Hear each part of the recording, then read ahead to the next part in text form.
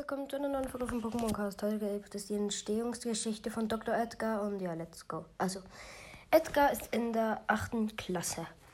Seine Klasse machte einen Schulausflug zu der Biosphäre von Rosa. Rosa führte sie dann durch die Biosphäre. Sie liefen an ganz vielen verschiedenen Blumen vorbei.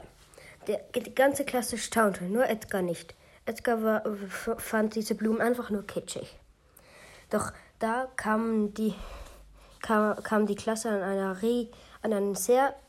an einer sehr großen, dunkelvioletten Blume vorbei. Da hielt Rosa an und sagte: So, meine lieben Kinder, das ist eine fleischfressende Pflanze.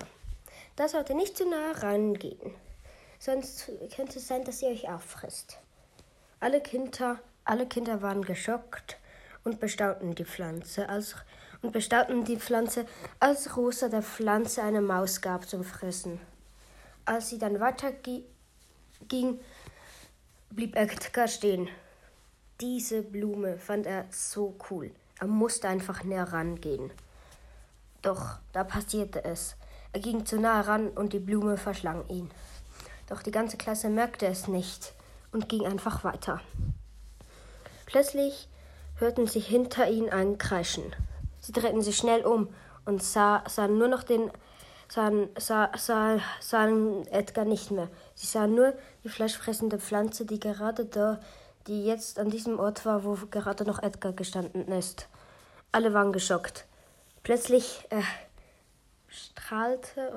erhellte sich die Blume von innen und sie explodierte. Daraus kam Dr. Edgar. Er hatte eine Blume von unten an den Kopf. Also er wurde mit einer Blume verschmolzen. Und nun war er Dr. Edgar. Er griff alle mit seinen Blumenfäusten an und tötete alle. Und ja, so ist es halt auch heute auch noch beim Showdown. Ja, am Schluss war es kein Happy End, aber es muss ja nicht immer eine Happy End haben. Ja, würde ich sagen, was ist mit der Folge? Ich hoffe, es hat euch gefallen und ciao.